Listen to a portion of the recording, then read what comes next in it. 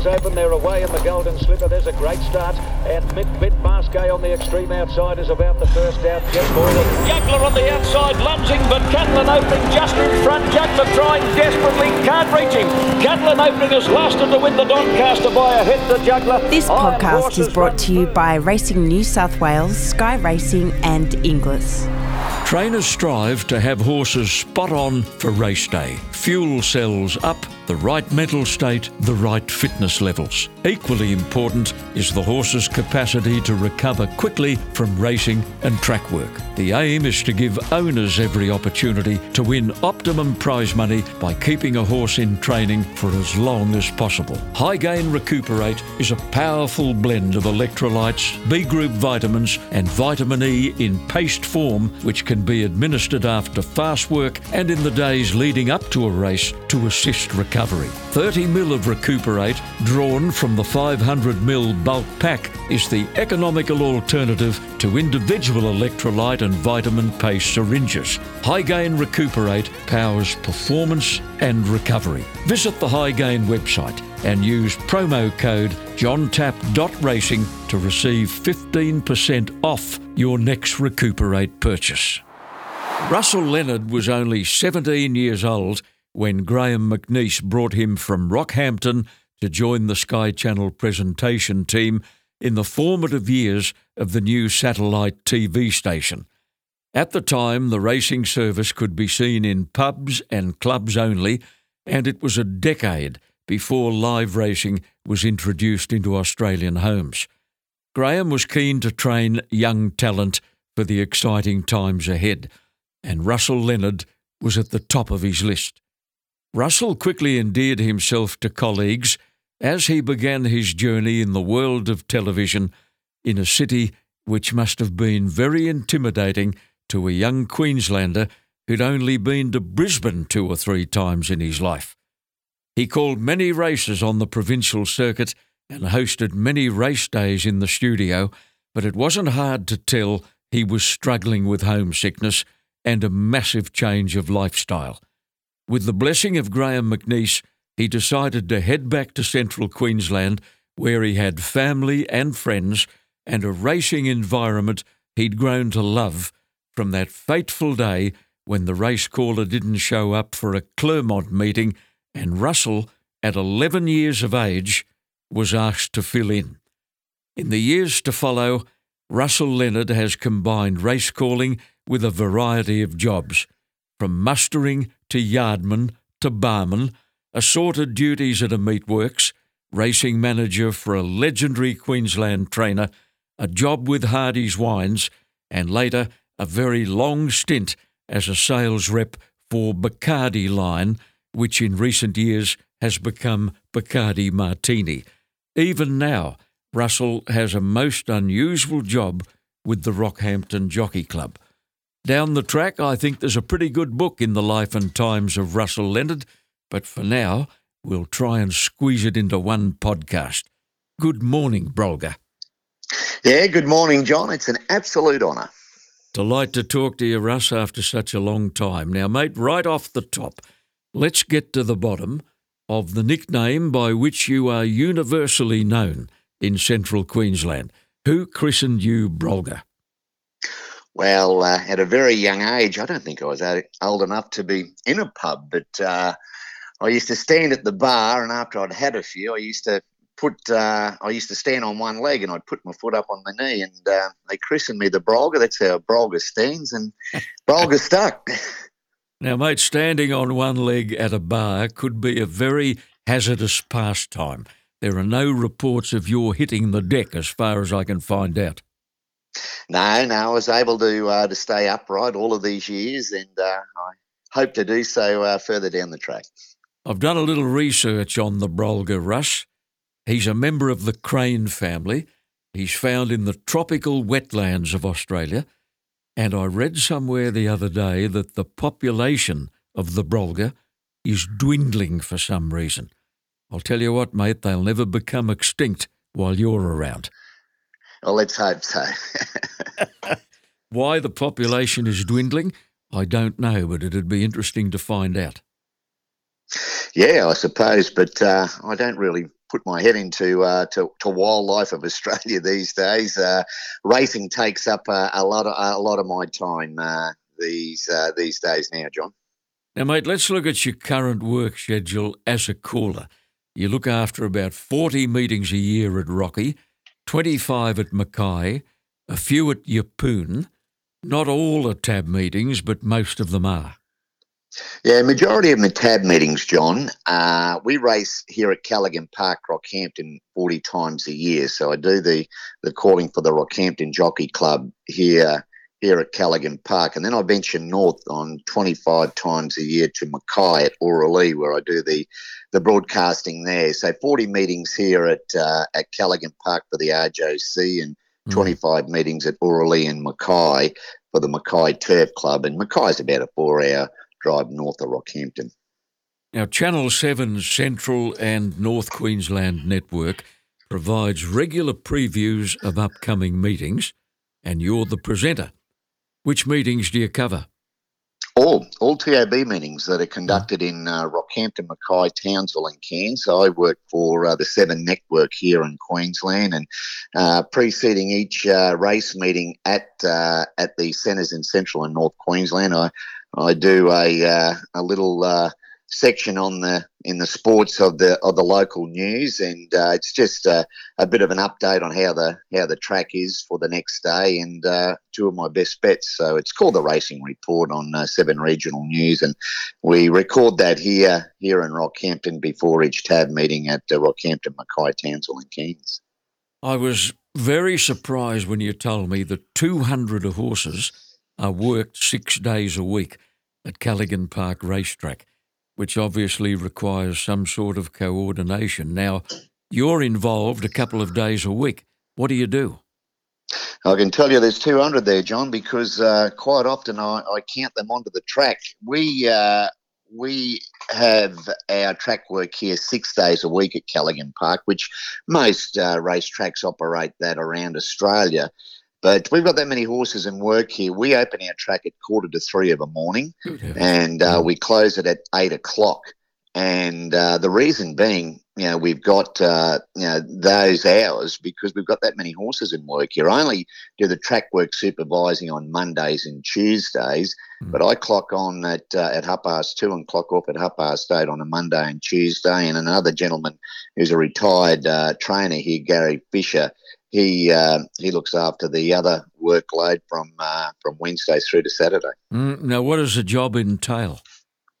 Well, look, we've got a tunnel here at Callaghan Park at the 400-metre mark, virtually at the top of our home straight.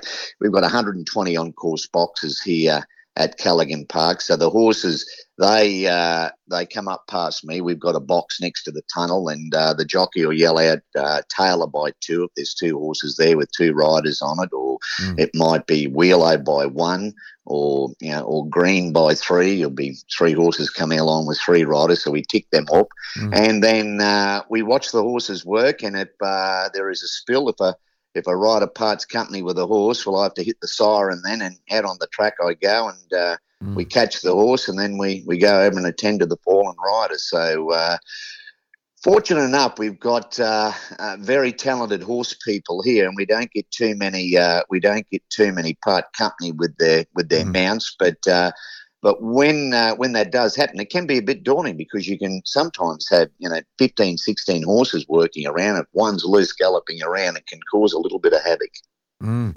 Russ, the place must be very well floodlit. Certainly is, yeah. We've just had new lighting put in here at Callaghan Park, and in winter time it can get very cool, and in summertime very warm later in the morning. But it's well lit. We've got a big spacious grass track here, as you know, a 600-metre running, and we start our grass gallops when they're conducted the day after a race meeting here, and just on daylight, but it's very well floodlit, and it's a safe environment to train horses at Callaghan Park. You tell me Rockhampton isn't exactly overpopulated with jockeys. Who rides 200 horses in work 6 days a week? Look, we've probably got about 3 or 4 apprentices here. We've got a couple of senior riders. Ash Butler is one of them, and he's a very talented heavyweight rider. But when it comes race day, our meetings, our riders, they're all fly-ins. The Chris Whiteleys, the Nathan Days, the Ryan Wiggins, the Brad Pengallies, these guys all fly in the morning.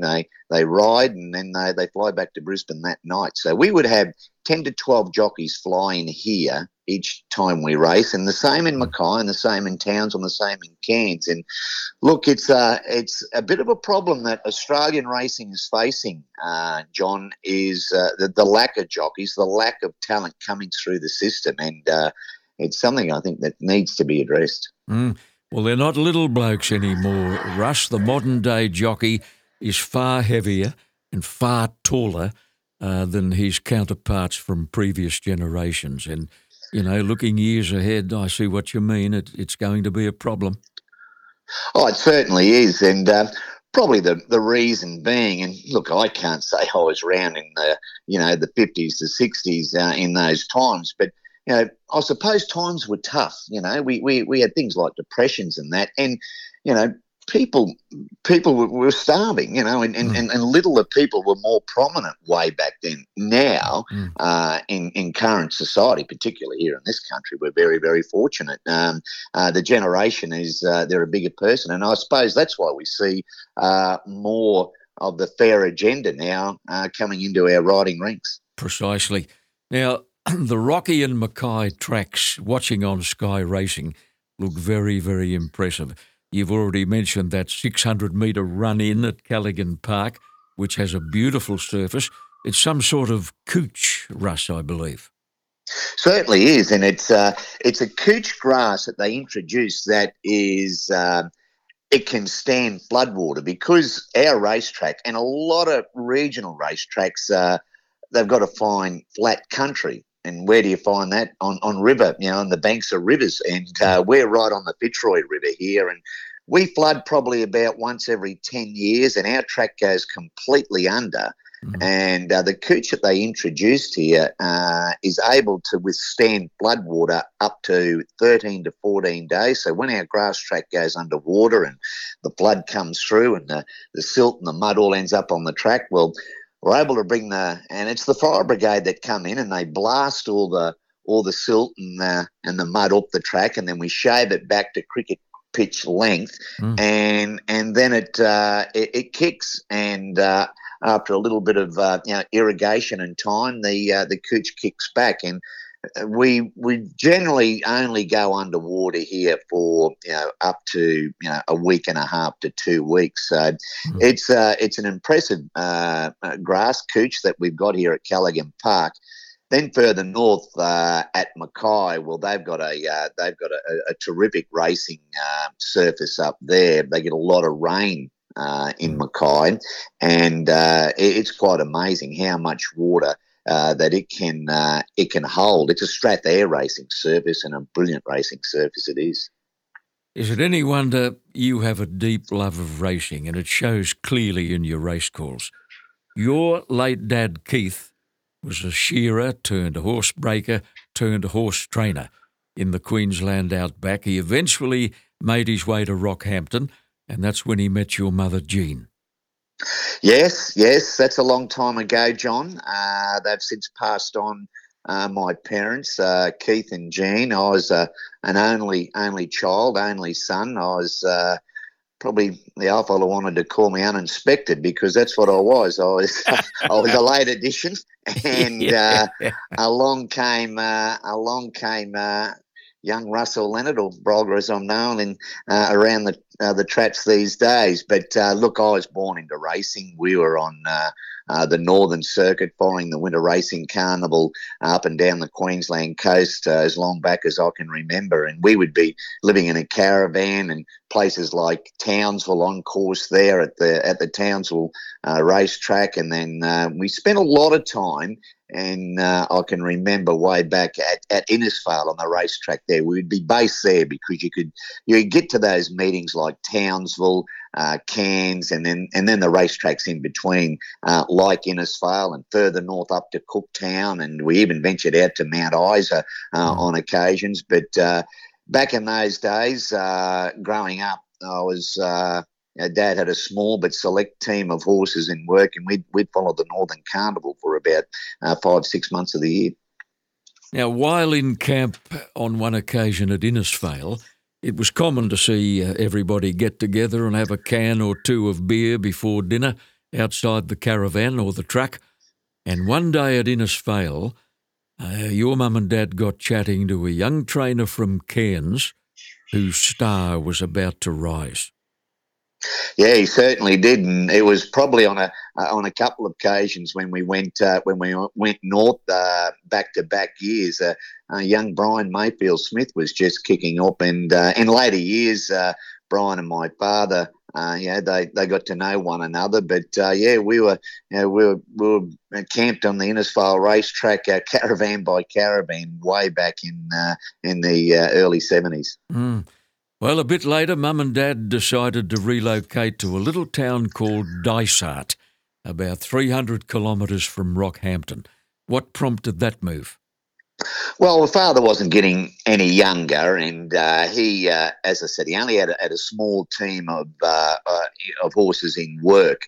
And back in those days, I think father was in his 40s, late 40s kind of thing. He said, well, I better try and put a little nest egg together. And the coal mining industry was just kicking off here in central Queensland. So we packed up and we went out to a little town called Dysart. There was no racetrack out there, and we relocated to there. My father worked in the mines for 10 years there. I started school there. I started grade 1 there, and I finished in grade 10. Mm. And when we relocated there, my father, he carved out a little track just on the edge of town, and he mucked around with a small team of horses, and I was the strapper and work rider for the team we had. And Dad worked in the mines, which a lot of people from far western Queensland moved in to the Bowen Basin area because the sheep industry was on its knees, and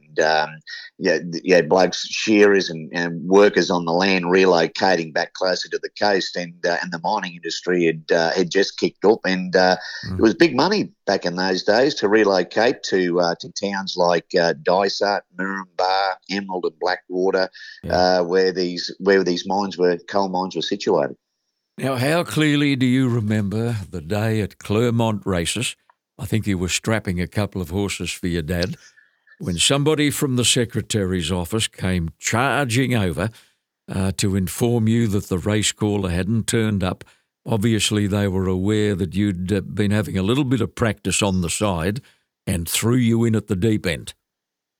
Look, I can remember it as clear as yesterday. It's funny, that the caller was the vet. His name was Alan Guilfoyle, and Alan got called away to an emergency at a property out of town. The races were at Clermont, and we'd arrived on track. We had a couple of runners in that day, and the old man was up at the bar where he would be. So I was down looking after the two horses, and they said the vet got called away, and those bush meetings back in those days, racing went on. They said, we got no caller. I had no vet there either. And I said, go get the young fella, Keith, and let him have a go at the first. And there was 3 runners in it. And I called the first race and called the remainder of the program. And a man who rode there that day, his name was Billy Bell, and his daughter rides to this day, Emma Bell. Now, he was on the committee, which back in those days, jockeys could be on the race club committees.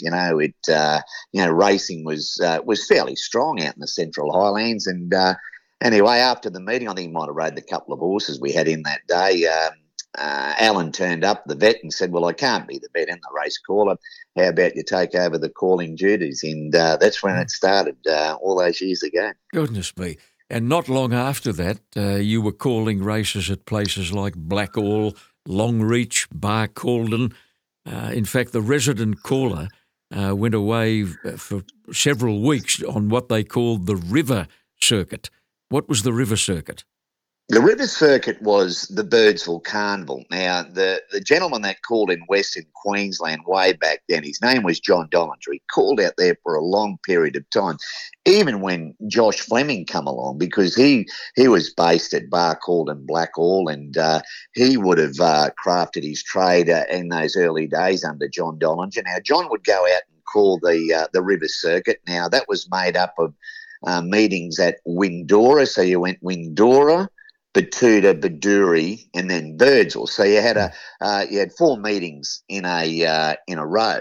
So John would go out and call the River Circuit. Well, I was then commissioned to go do the Central West, and I called at Longridge, Blackall, Barcald, and then I think it might have been 2 meetings at Longridge and one at Blackall and one at Barcald, and did that for a couple of years in a row. And then later on down the track, I called that River Circuit for about I think I called it 3 years in a row. Yeah, called 3 Birdsville Cups. Yeah. Dear me. Well, your first solid engagement as a commentator came not long after your 17th birthday, when you landed a tri-code role in Mackay, dogs, trots and gallops. You actually moved to Mackay and you got a job at the Boomerang Hotel. Yeah, that's right. The Brown family, they had the Boomerang Hotel in Mackay. It was virtually only a sand wedge from the racetrack, and the publican there, Tony Brown, he raced a lot of horses. In fact, he was a very good horseman himself, and he drove trotters. In fact, he drove Cane Smoke, that very good trotter from Mackay, to a lot of victories. And they took me in, and that's when I started in the hospitality trade. And I worked at the hotel, at the Boomerang Hotel, and called the 3 codes there back in those days: the races, trots, and dogs. And we would race every Saturday, every public holiday in Mackay. The harness racing was every Wednesday afternoon, and the greyhounds were at the showgrounds every Thursday night. Well, suddenly there was an opportunity to go home to Rockhampton when Gary Foley resigned from his role as course caller at Callaghan Park. You got the offer and you decided to head home, even though you would no longer have the trots and dogs to generate some extra income. Yeah, that's exactly right. But back in those days, calling regionally, and Gary Foley, he had to supplement his income as well, because you just couldn't live off calling races. Even if you were calling the 3 codes, you had to have another profession to make ends meet. And Gary, he had different roles here in Rockhampton. He worked for RTQ7, which later became Win Television, as the sports presenter, and he dabbled in the hotel industry. And he bought a car yard and in Lakes Creek Road called Norm's Car Yard, and he went into the car business, and he decided to give the race calling a go, and that's when the opportunity came about for me to relocate to Rockhampton. I only called the gallops. I didn't call the harness racing or the greyhounds, but I come back and called the gallops only, and once again I had to find another occupation to supplement the income, and I started in the meat industry at the local abattoirs, worked at the meatworks. And then came the phone call that any budding young caller in Australia would have died for. Graham McNeice wanted you to join the Sky team. How did it all play out, Russ? I think you met him in Brisbane, didn't you? Well, the phone call come out of the blue, and in those days there was no mobile phones or anything like that. So I was living with my godfather, who was a former good jockey here in Rockhampton, and trainer Russell O'Mara. And Graham rang, must have tracked my phone number down there, and rang O'Mara's racing stables, and Russell answered the phone, and I think I might have been over at the stables, and then I come back home. He said, "You've got to ring a guy in Sydney called Graham McNeice." And I said, "Gee, that name rings a bell." And of course, Sky Channel was just in its early days, and I knew Graham from Sky Racing. And of course, you only saw Sky Racing in those days in pubs and clubs. There was, I don't even think were they in the TABs. They may have just gone into TABs, but there was no Sky Racing in residence, in households in those days. And then I had to ring Graham back, and then the call come from yourself. You rang me at O'Mara's Racing Stables, and we had a chat, and then a meeting come about where Graham flew me to Brisbane. I think Jeff Harding was defending one of his titles at the Brisbane Exhibition Centre, and I didn't know too many people in Brisbane in those days, but Tony Brown was good friends with a guy called Fred Casey, who ran the Bookmakers Club in Wharf Street. So I got a taxi to the Bookies Club in Wharf Street, and Fred took me out to the fights, and then the introduction came about in meeting Graham, and then we had a chat, and a couple of months later I relocated down to Sydney. You certainly did. It was late 1988, and suddenly the shy bloke from Rockhampton turns up in one of the most bustling cities in the world. Pretty scary, wasn't it? Certainly was, John. It was daunting for me. I'd only been to Brisbane on a couple of occasions, and I didn't realise the hustle and bustle of Sydney, and how fast things were, and it was just it was a little bit. It was a little bit, I was at all, it was daunting. But, I got my head around it, and I was able to fit in 12 months down there. There was some homesickness, the reason I returned, John, but it was more so I don't like city life. I enjoy going to Sydney. Don't get me wrong. I love going to Sydney for the grand final. I was down there earlier this year for a good mate of mine's 70th birthday at Randwick, Max Whitby. But I have a couple of days down there, and I do enjoy jumping into an Uber and getting back to the airport and getting home to Rockhampton, I can tell you. Let's look at the things you did during your 12 months in Sydney. I can recall you coming out to the midweek races with me and getting yourself into a spare box with a tape recorder and practising until you were blue in the face. And then you and I had listened to the tape after each race and discuss, the pros and cons and the positives and negatives. It was good fun. Oh, it certainly was. And those midweek meetings, particularly majority of them were at Canterbury, and there was about 4 broadcasting boxes there, wasn't there, in the new stand, John? And Ian Craig would be in the, I'd say it was the 2KY broadcasting box. Yep. You were the on-course caller and doing Sky Channel. Now I think there was another 2 spare broadcasting boxes, so I'd go in there and call a race and into the tape recorder, and I'd come back in and we'd go over it, and then we'd dissect it, and where I'd made a blue here and there, and that got me going. And then Saturdays I was working alongside you. What about you used to have to get back to Channel 9 at times to do the lotto, remember, on a Saturday night. And here I was going to Channel 9, jumping in a helicopter with you going to the races. And so it all happened very quick. And I was from the back box of Queensland to going to the races at Royal Randwick on Epsom Day and a chopper with Johnny Tapp. So it all happened a bit quick, but it was very, very enjoyable. You were calling races on air from time to time, particularly the provincial meetings, and Ray Warren was looking after the provincials for Sky at that time. So you and Ray would head off to Gosford, Wyong, Kembla, Hawkesbury, and a great learning curve for you. Certainly was, and he's a good mate of mine now, even to this day, Ray. And we catch up when I do get down to Sydney from time to time, and I learn a lot from Ray. He was a very, very good caller, and I learned a lot about life. He was a punter. He loved a beer, and we hit off.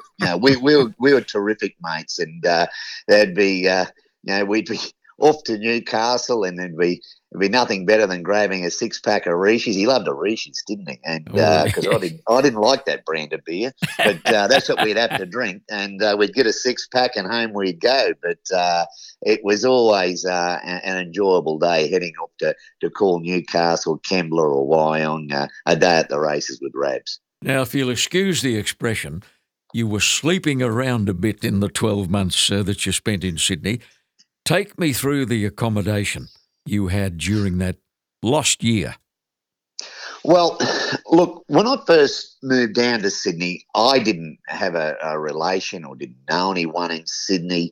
And then Graham was kind enough. I lived with Graham for about 2 months until I found some boarding accommodation in Mona Vale, actually, not far from where Graham lived, actually. And I boarded with a gentleman who was an interesting chap. He was an undercover policeman for the New South Wales Police, or I think he might have been the Federal Police. And in fact, he went away and he would work undercover, and he was. And back then, I think it was in the drug squad. But he was a terrific bloke, and but he relocated, and then I had to find somewhere else to live. Now I was there for about 3 to 4 months, and his name was Neil Armstrong, the bloke that walked, same as the bloke that walked on the moon. Anyway, yeah.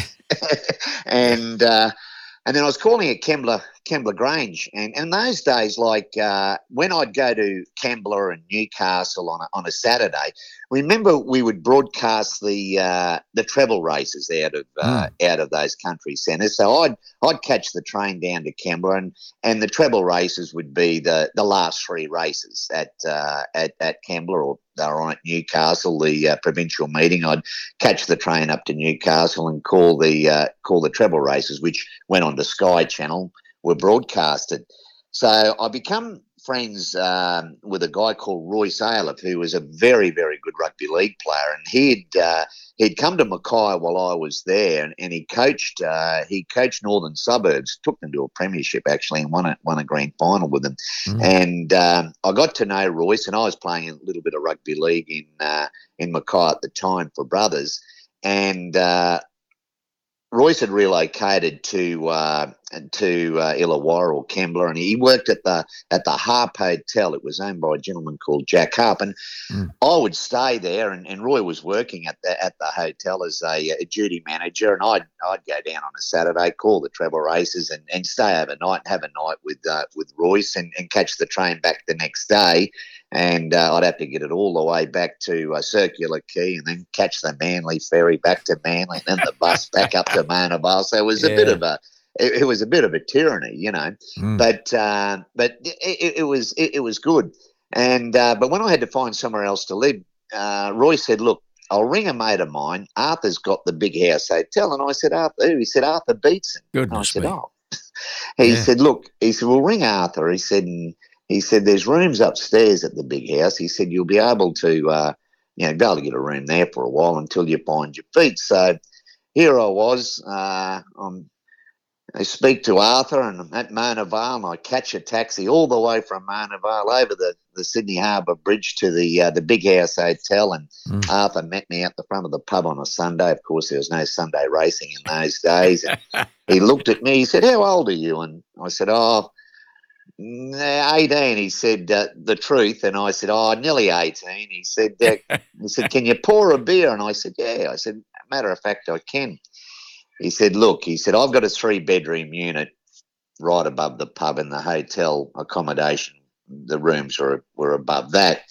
He said, "Look, come into the unit and take that room down the end." And he said, "I think you're a little bit young to be in those rooms upstairs, because you would imagine some of the clientele that he had there." And but they were good people. Don't get me wrong. And Arthur took me under his wing, and it was quite ironic that he coached the Queensland side that year. So, and while he was in camp with the Queensland side, he'd throw me the keys. I'd lock the pub up at the night time and have to open it up early at 7 o'clock, because we had the wharf across the road, and the first lapo at 7 o'clock, the wharfies would come over and they'd have their first beer. They'd be into those big schooners of Tui's Old and Riches at 7 o'clock, and we'd serve them from 7 till 7:15. It was amazing how those men, how many they could get in that short period of time. And they'd come over the first smoko or lapo, they called it. And we'd open at 7, and we'd have 30, 40 wharfies in the bar for that early period. And but Arthur took me under his wing, and I lived at the Big House then until I returned home back to central Queensland, and that was an eye opener. Yeah. Yeah, well, like I said in the introduction, there's a good book in you one day, mate. Okay, so you leave Sydney after 1 year, you go back to Mackay, you got a job in the hospitality industry, you had to put race calling on the back burner for a while, but then came a surprise invitation to be guest caller for the Port Moresby Cup in New Guinea, the last place you'd expect to be calling a horse race. They raced only 6 months of the year. You were there halfway through the season, but they got you to stay on. They certainly did. When I returned back to Mackay, well, there was no position. There was someone had filled the void when I'd left Mackay and Rockhampton, so I did very little race calling. I went back and worked into the hospitality industry for a good mate of mine called Billy Dogood, who had the Palace Hotel, and he was heavily involved with rugby league back in those days. And in fact, he was one of the first directors of the North Queensland Cowboys, and Bill used to go away a lot. So I managed the hotel for Bill while he was away, and then that come out of the blue. A mate of mine was working up in the Highlands in Port Moresby in New Guinea, Johnny Sad. In fact, he was the bloke that nicknamed me the Brolga, and he loved to bet me, and he was telling us they would do 6 weeks on, 2 weeks off. And when he'd come back for the 2 weeks, he stayed at the Palace Hotel, and he was telling us about the racing. And lo and behold, he went back and told them about me, and I got invited up to call the Port Moresby Cup. Now that was in mid-August, and I went up there, and I could auctioneer, and I do a lot of auctioneering now to this day at Calcutta's, and I'm a real estate auctioneer. I have a license for real estate, motor vehicle and chattel. And I did the Calcutta on the Friday night, called the races, and I'd only packed for the weekend. And then they said, why don't you stay? We've only, we're halfway through the racing season. Our last meeting is on Melbourne Cup Day. And, I had the job back at the Palace, so I rang Bill and I said, look, I think I might stay. I said, they've offered me a position here to call the races for the remainder of the racing season. And a friend of mine had the 6 Mile betting shop, a guy called Mick Dwyer. Well, he gave me a job working in the betting shop, and I called the races and I stayed there for 3 months. I'm just looking at the timepiece. We'll pause for a moment to clear a commitment on the podcast. Back with Russell Leonard after this. The carnival continues on October the 9th when the Spring Champion Stakes will capture the spotlight. This race sometimes introduces the Derby winner, as it has with Kingston Town, Bozam, Fairway, Universal Prince and Dundeel. The 2004 winner Savabeel won the Cox Plate just 3 weeks later. It took the fillies a long time to make a statement in the Spring Champion, but they've stepped up in recent years. Yankee Rose was the trailblazer in 2016, followed 2 years later by Maid of Heaven and last year Montefilia. The Spring Champion will be supported by the Roman Consul, Stan Fox, the Nivison and the Ank Stakes, while the Silver Eagle will be run for the 3rd time. It's a great program featuring the Spring Champion Stakes, the race that showcases the talents of the staying stars of tomorrow. Great to reminisce with the Brolga. Now, Russ, you were absolutely gobsmacked to see the volume of betting on Australian racing that took place in the Port Moresby betting shops in the era before the corporate agencies became a reality in Darwin. Did they operate on Saturdays only? No. We operated whenever they raced. And, of course, there was no Sunday racing back in those days. But we would operate at the 6 Mile betting shop on Mondays. We would bet on, say, the Globe Derby, trots. It was only daytime we operated. We didn't operate on greyhound racing at night, but we'd cover. See, there would be very little gallop racing on a Monday back then. So, because we're talking about the late 80s, early 90s. So we'd operate on the harness racing on a Monday. Then you would have the provincial meetings on a Tuesday, whether it be Kembla Grange and Maui, and Queensland didn't really come into line, or South Australia into Tuesday racing until later on. Wednesday, of course, you had your metropolitan meetings. It'd be Ipswich, Bundamba, Canterbury, wherever it be in Sydney and Sandown or Flemington on a Wednesday. And then Thursday back to the provincials, and Friday racing was introduced then into New South Wales and Victoria. And then Saturday, well, they were the big days. But I learned a lot about betting. And during that stint at the 6 Mile betting shop at Port Moresby, and I learned a lot about how much racing, how much money was traded on Australian racing, and a lot of smart people bet with those betting shops up there in those days. And there was 3 betting shops in Port Moresby. There was the 4 Mile, which was run by the Chinese. The 6 Mile was Mick Dwyer's operation, and there was the number 1 betting shop, and it was operated by a guy called Chris Dooley and another gentleman from Brisbane. But the money traded was astronomical. And John, see, we would have the markets up. We'd have the markets up of a morning, so we would have a fixed market, and then the commission agents, they'd start ringing in. Now we'd have 100 people working on a Saturday at the betting shop there, because we had to cater for the locals. We would have anything to 150 locals, papions in what we called the shed. Tally printer prices coming through, writing up the fluctuations, and then we had the what we called the boardroom, and it cost you 50 kina to get in there, and you got that back in the way of a bet. So it mainly was for the expats. We didn't locals. A few locals were allowed in, like the politicians and that, well-behaved locals. But and of course they got complimentary drinks and that. And but yeah, the betting was the betting was very, very big. I learned a lot about betting and people that used to trade up there, a lot of smart people, and then later in life I learned how they bet into the betting shops in Darwin in the Northern Territory. So a real lesson learnt, particularly about the gaming dollar when I worked in the betting shops in Port Moresby. Now we're going to fast forward, Russ, because I've still got a bit to cover and time's on the wing. How did the job come up at Bruce McLaughlin's state-of-the-art training operation at Caboolture? You tell me Bruce was a wonderful boss, and he and his wife Lorraine were wonderful hosts.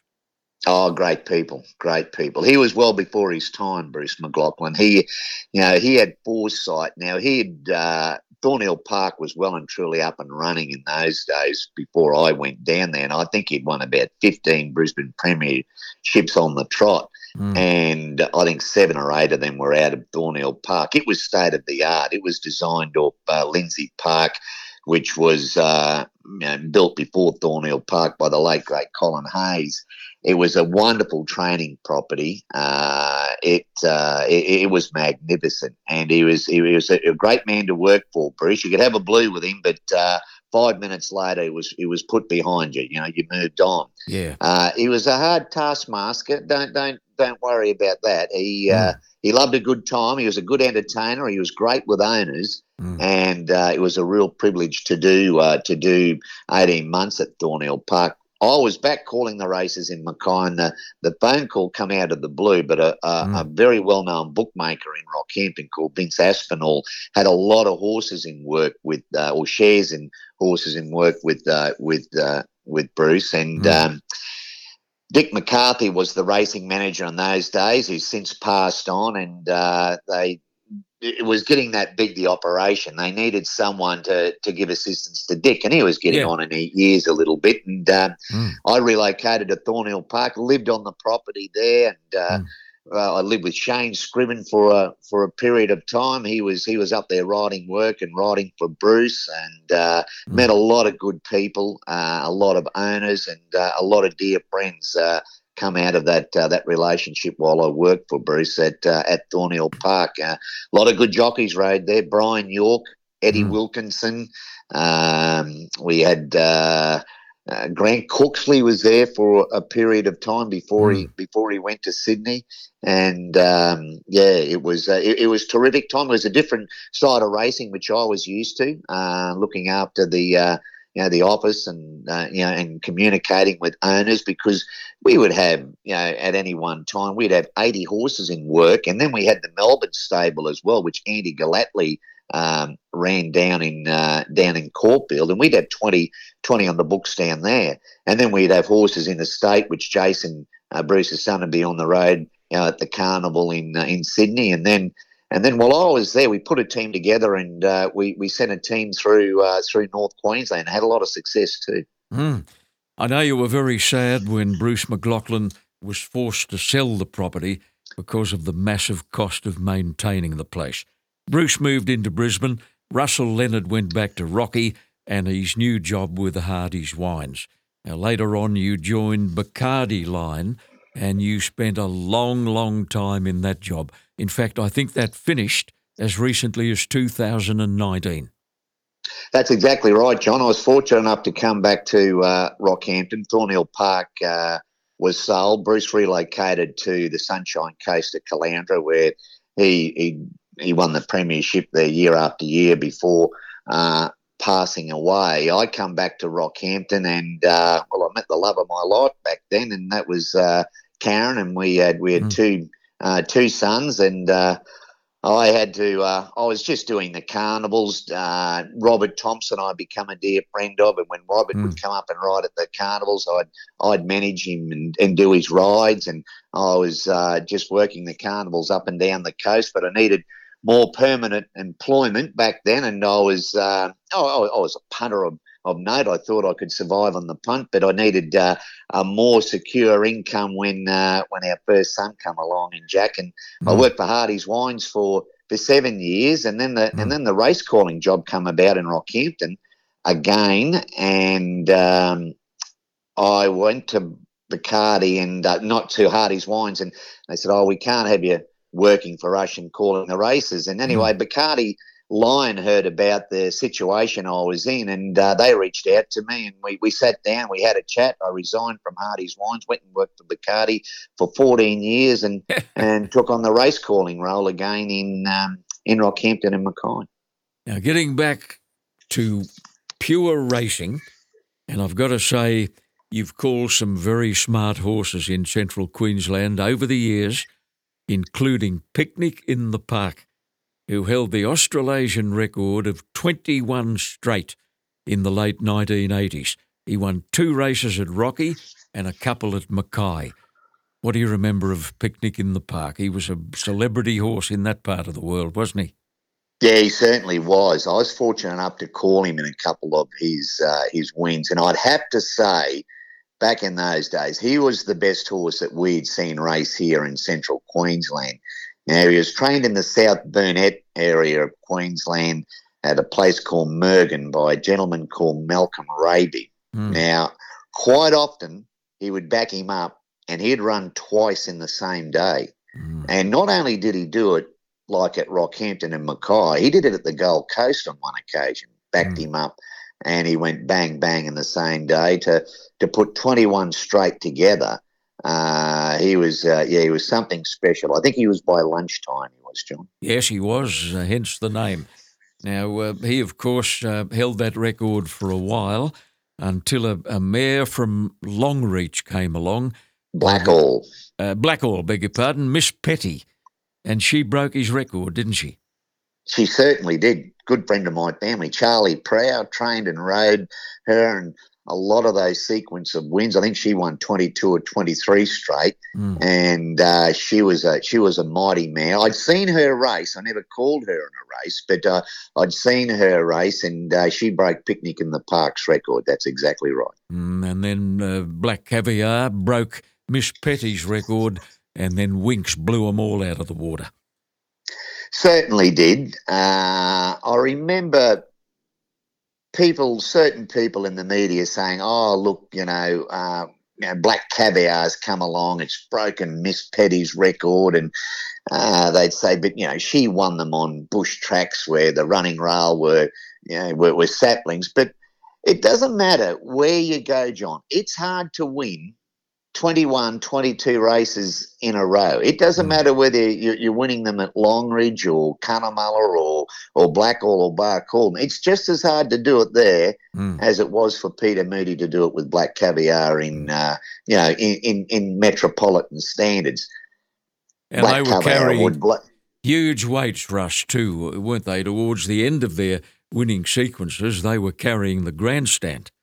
Well, there was no weight for age racing in this country in those days. Like Picnic in the Park, he was carrying 64 kilos on regular occasions. So was Miss Petty. What's that, 64? That's 10 stone in the old language. You've got to have a pretty handy horse to win with 10 stone, and it doesn't matter where it is. Russ, moving right along now, the next horse from your region to really hit the big time was our boy Malachi, who won 13 of his first 15 in Queensland, most of them at Rocky and Mackay. What are your memories of him at that early stage of his career? He's probably the best horse in the current day and age that I've seen come out of Rockhampton. Now, he was born and bred here. He was bred by the Donovan family, and he was unfashionably bred. He was by Top Echelon, a horse that Stan Johnson stood at Craigley Stud. He got beat at his first start in a race at Mackay. I called him in that race. They took him to Gympie. He went on the scene. I think he might have been trained back then by Peter Fleming, might have trained him in those early days. And then he was transferred to a good mate of mine, very good trainer here called John O. Singh. John won quite a few with him, and he won 2 Newmarkets here. I called him to win 2 Rocky Newmarkets. You need a good horse to win a Rocky Newmarket. And you need a very good horse to go back-to-back and win a Rocky Newmarket. Well, he was able to do that. And then once again, he got weighted out of this area, and they sent him to Hawkes Racing. Didn't they do a job with him? And I think he might have won his first 4 straight down there, and he won at Group 2 level and at listed level. So no wonder he was able to handle them here at Callaghan Park in Mackay. Oh, yeah. He had another 12 runs in the southern states. He won 2 Group 2s, a Group 3, a couple of listed races. Perhaps his best run, Russ, was a 4th in the TJ Smith in 2016, in which he was just under 3 lengths behind Chautauqua, and that's the day Chautauqua put in the finishing run that has become legendary.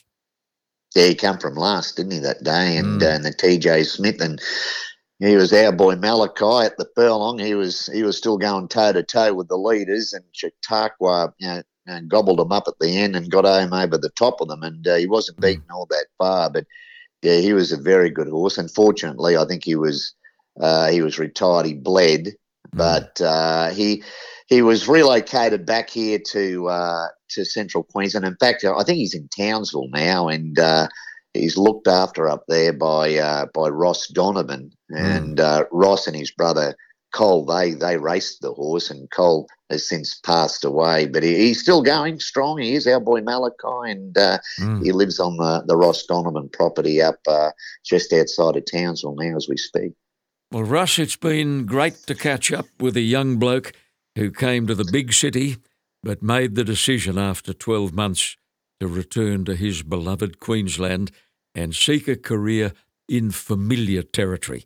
But I'll tell you what, I have no doubt you'd make exactly the same decision if you could do it all over again. Possibly would, John, as I said earlier on in our chat, that I'm not a city person. I like the regional style of living. I prefer to go to a Warrnambool Cup than a Melbourne Cup. I prefer to go to the Cairns Amateurs instead of the Stradbroke. I prefer to go to the Darwin Cup to a Sydney Cup. I love the carnivals, and I get to all of those carnivals this day and age. I'm very fortunate. Racing's been very good to me, and I've met a lot of good people in racing, like yourself, who helped me along the way. And I cherish the friendship, and I'm really thankful for what people like yourself have done for me and in racing. And now racing employs me virtually full time, and I love it. Now, one final word of advice. You've just turned 50, and you're going to be around for a long time to come in Queensland racing and in the media. But, Rush, you better give away standing on one leg at the pub. There could be a serious accident. Well, John, I'll heed that advice. I'm off to a long lunch now at the Capricorn Food and Wine Festival on the banks of the Fitzroy, and I'll stay on the two pins. I won't put the foot on the knee at the bar, and that's one thing. That's one thing that racing you should heed advice, and it's very cheap to come by, isn't it? It certainly is. Great to talk, Brolga. Thanks for your time on a podcast produced by Supernova Sound. The English Bloodstock team believes the catalogue for the 2021 Ready to Race sale is the best ever. The amended date for the sale is Tuesday, October 26, commencing at 11 a.m. 185 two-year-olds have been catalogued by some of Australasia's most influential stallions, with a number of exciting new sires represented. Most importantly, these youngsters have been prepared by some of the most capable breeze-up experts in the Southern Hemisphere. The breeze-up sessions are in full swing in Australia and New Zealand, and you can access a high-quality video of each and every workout on the English website within 48 hours of the gallop.